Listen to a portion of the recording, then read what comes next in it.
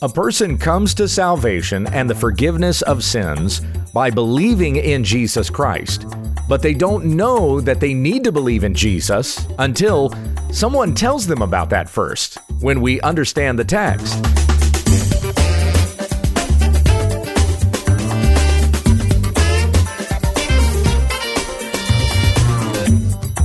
This is When We Understand the Text, a daily Bible commentary that we may be equipped for every good work in Jesus Christ our Lord. Please tell others about our ministry at www.utt.com. Here once again is Pastor Gabe. Thank you, Becky. We continue our study of the book of Romans, chapter 10. If you want to open up your Bible and join with me there, I'll begin reading in verse 14. We'll go through to the end of the chapter. The Apostle Paul wrote, "How then will they call on him in whom they have not believed? And how are they to believe in him of whom they have never heard? And how are they to hear without someone preaching?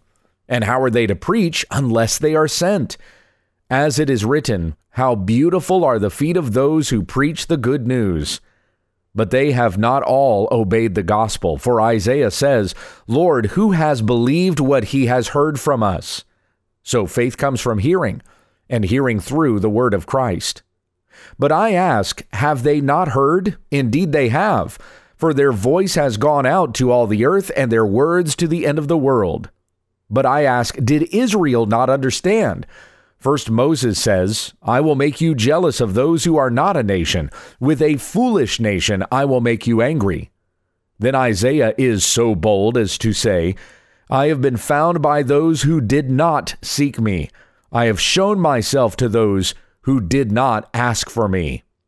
But of Israel, he says, all day long I have held out my hands to a disobedient and contrary people.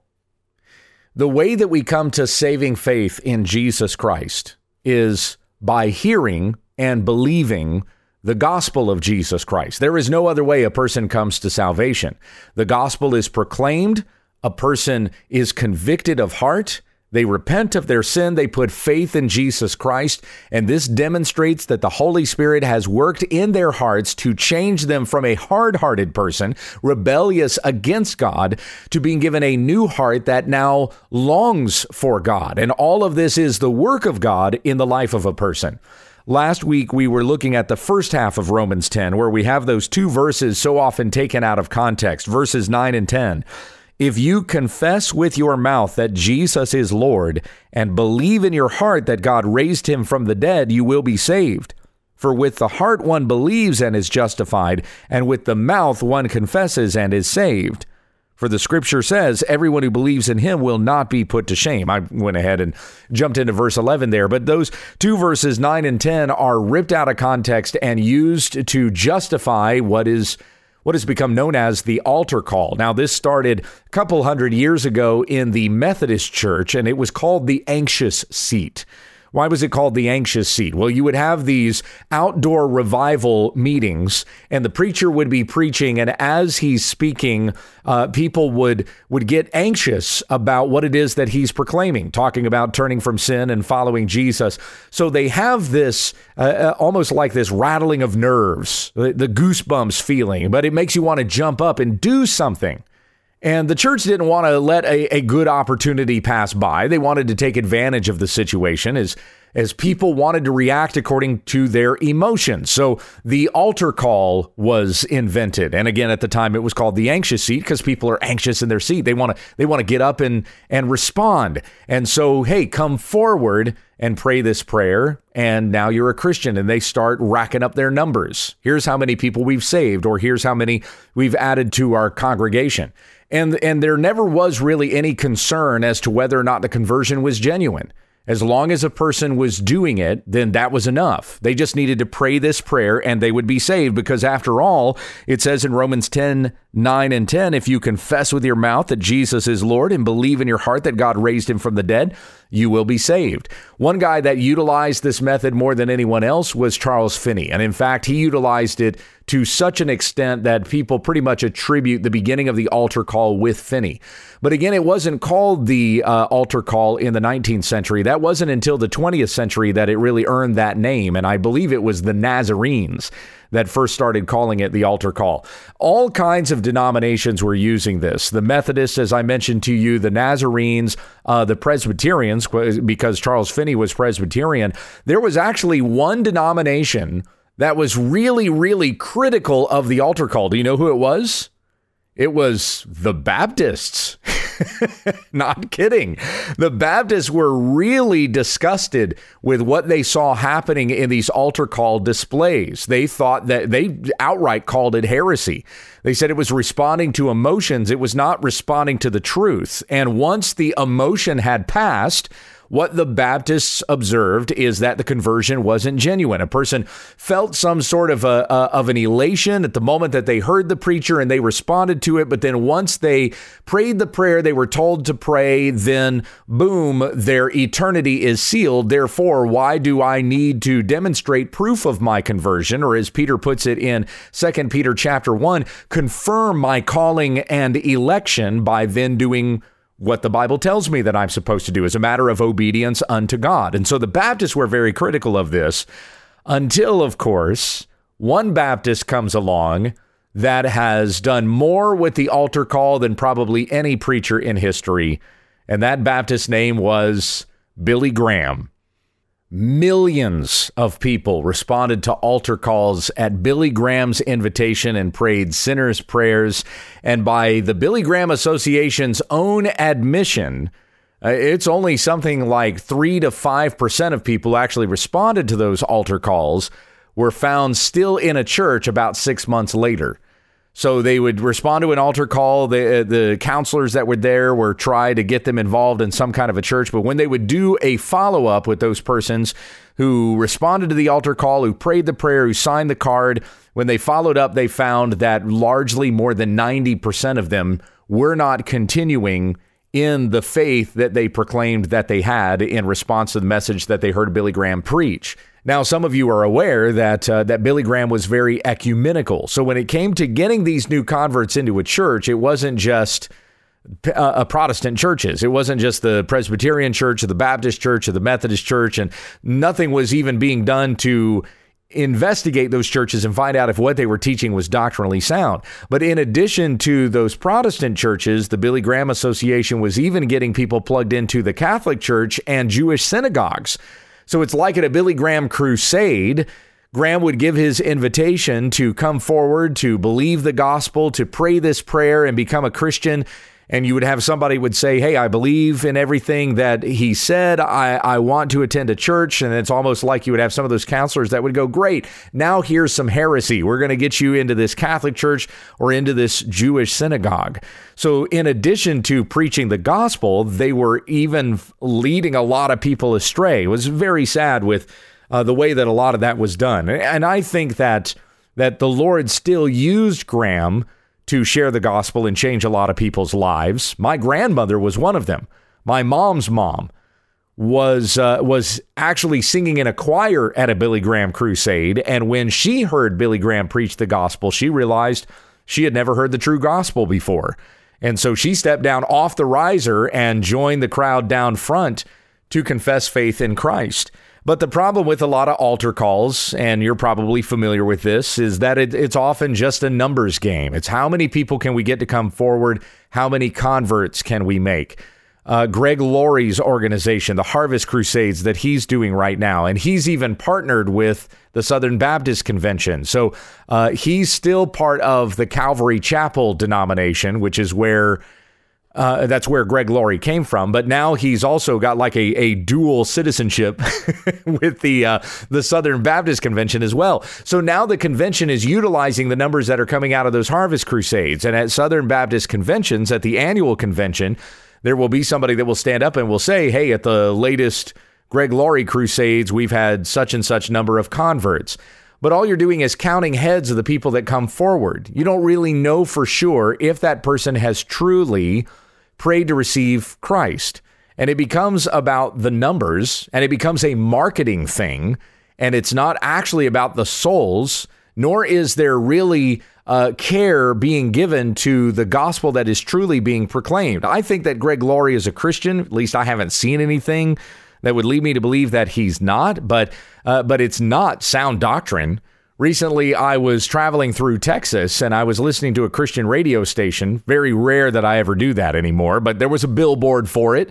So I thought, okay, I'll turn them on and see what they sound like. And it was Greg Laurie along with another fellow who I was never able to identify. And they were interviewing this woman about how she came to faith in Christ and how she felt the calling of God upon her heart to do the ministry that she was doing. And a lot of it was extremely charismatic. It was just, I felt God telling me to do this, and I went out and did it. And Greg Laurie and the guy that are with him are going, oh, wow, what a wonderful story. Isn't it amazing how God works? But that isn't how God works, because as we are reading about here in the reading today in Romans 10:17, faith comes from hearing. And hearing does not come from emotional experiences. Hearing does not come from, I had a thought in my mind and it's God-oriented, so it must have come from God. I was thinking about God, therefore it must have come from God. That's not the way that God speaks to us. He speaks to us through his word. Faith comes from hearing, and hearing through the word of Christ.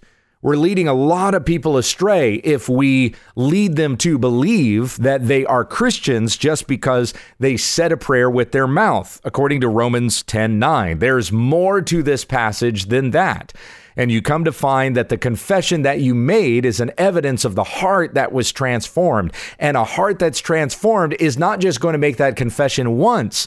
The heart that's transformed is going to keep making that confession over and over again, proclaiming with a person's whole life that they believe that Jesus is Lord and desiring to serve him with all that they are. However, it begins with the declaration of the gospel and faith in that message that was proclaimed. And how are they to call on him in whom they have not believed? How will a person know to call upon Christ and be forgiven their sins if they don't know who it is they're supposed to call upon? I mean, first of all, they don't know their sin because they haven't heard the law. They haven't heard about how they have transgressed against the law or broken the law of God and therefore deserving the judgment of God. And then hearing the good news of the gospel that God gave one, his son, to atone for our sins, that by faith in him we are forgiven and have everlasting life. But a person knows that because they hear about it. A preacher preached it to them, or a parent shared it with them, or a friend shared it with them, something like that. But somebody comes to them with the gospel. And how do they know to call on him in whom they have not believed? To call upon Christ, you need to believe in him first. I believe that Jesus can forgive me of my sins. And so I call on him to be forgiven. For again, verse 13, everyone who calls on the name of the Lord will be saved. But how do they know to call on him if they don't believe in him? And how are they to believe in him of whom they have never heard? A person doesn't just decide that, I need something in this life. I'm not really getting anything out of the way that I'm living, the worldly way that I'm living. Maybe there's something beyond this. Maybe there's some higher power that I need to reach out for and look for, and then I will find meaning and purpose in this life. People don't do that. Or at least they don't do that looking for God. They may go looking for something and fall into Buddhism or Hinduism or transcendental meditation or yoga or something like that. That's where they end up going when they are looking for something beyond just this material stuff, which isn't doing it for me. I need something spiritual. So they come into a lot of different kinds of mysticism, but they're never looking for God because, again, as we read in Romans chapter 3, no one seeks for God. This really puts to shame the whole seeker-sensitive movement that has taken over American evangelicalism, where a church tries to make itself worldly to attract worldly people. We need to be friendly to the seekers. We need to accommodate those people who are looking for something, and we want them to know we've got the thing that you've been looking for. We've got Jesus, but that person doesn't exist. There isn't anybody who is seeking after God. God is the one who seeks after us. As it says in Luke 19:10, for the Son of Man came to seek and to save the lost. Jesus came to seek and save the lost. John 15, he says to his disciples, you did not choose me, but I chose you and appointed you that you would go and bear fruit. And Jesus even said to the Samaritan woman at the well in John chapter 4, that those who worship the Father in spirit and in truth are the worshipers that the Father is seeking. God seeks after us. We don't seek after God. So there's not some person who's wandering around out there looking for the Lord. They need to believe in him to be saved. But how are they to believe in him in whom they have never heard? And how are they to hear without someone preaching? There has to be somebody sharing the gospel with others for them to know that I need to turn from sin and believe in this in order to be saved. Jesus came proclaiming the gospel. Very first words at the beginning of his earthly ministry, according to Matthew 4:17, repent, for the kingdom of heaven is at hand. And in Mark 1, verse 15, he said, the time is fulfilled and the kingdom of God is at hand. Repent and believe in the gospel. But how does one believe unless they are told who to believe in? How are they to hear without someone preaching to them? Romans 10:15. And how are they to preach unless they are sent? There needs to be people even sending those preachers out to those places where people need to hear the gospel. So this is a whole church work, even though there may be those who are gifted with the preaching and the teaching of the gospel of Jesus Christ. The church is going to be involved with helping to support those missionaries and preachers who are going to go out proclaiming. A church is going to plant another church so that there may be a church sharing the gospel in that community, or a church may raise up from their own somebody who is going to go to another part of the world and share the gospel in another country, maybe in an unreached people group. And that takes some education. You got to learn the language. You got to learn about the people. And there has to be some support there from a church that is paying for this person, this family, whoever it is, to learn about this people group so that they may go there and proclaim the gospel. There are those who send the preachers. The whole church has to be involved in this work. As it is written, Paul says, how beautiful are the feet of those who preach the good news. That's what we have at the conclusion of verse 15. And I'm going to go ahead and wrap up there today because I want to come to that verse and talk about that a little bit more tomorrow, since this is a quotation from Isaiah. But we have the call, the commission of God, the Great Commission as it's given in Matthew chapter 28, to go out and make disciples. Jesus said to his disciples before departing from them, Matthew 28, starting in verse 18, all authority in heaven and on earth has been given to me. Now therefore go into all nations, making disciples of all nations, baptizing in the name of the Father and of the Son and of the Holy Spirit, teaching them to observe all that I have commanded you. And lo, I am with you always to the very end of the age. Everyone who is a follower of Jesus is a disciple of Jesus, and Jesus has commissioned his disciples to take the gospel to the world. There are people that you are going to encounter today that I'm not going to have any interaction with. They're not listening to When We Understand the Text, but you know those persons and that they need to hear the gospel. There are people that are never going to hear a great evangelist who is going to stand up and proclaim some kind of a message, but they live right next door to you, or they're related to you. Somehow you've got a connection with this person that you can share the gospel with them. How will they know who to believe in and why they need to believe in Jesus? Unless somebody tells them. And then you also have those beautiful feet carrying the gospel to one who needs to hear. Let's conclude with prayer. Heavenly Father, we thank you for saving us, sending somebody to us to share the gospel with us, to point out to us our sin and our need for a Savior, and then sharing the gospel that by faith in Jesus, we would be forgiven our sins and we now have fellowship with God. The judgment of God is coming against all who do unrighteousness. And it is only by faith in Jesus that a person can be saved from the coming judgment. So may we be bold to share the gospel with somebody else, that they would turn from their sin, believe in Christ, and so be saved.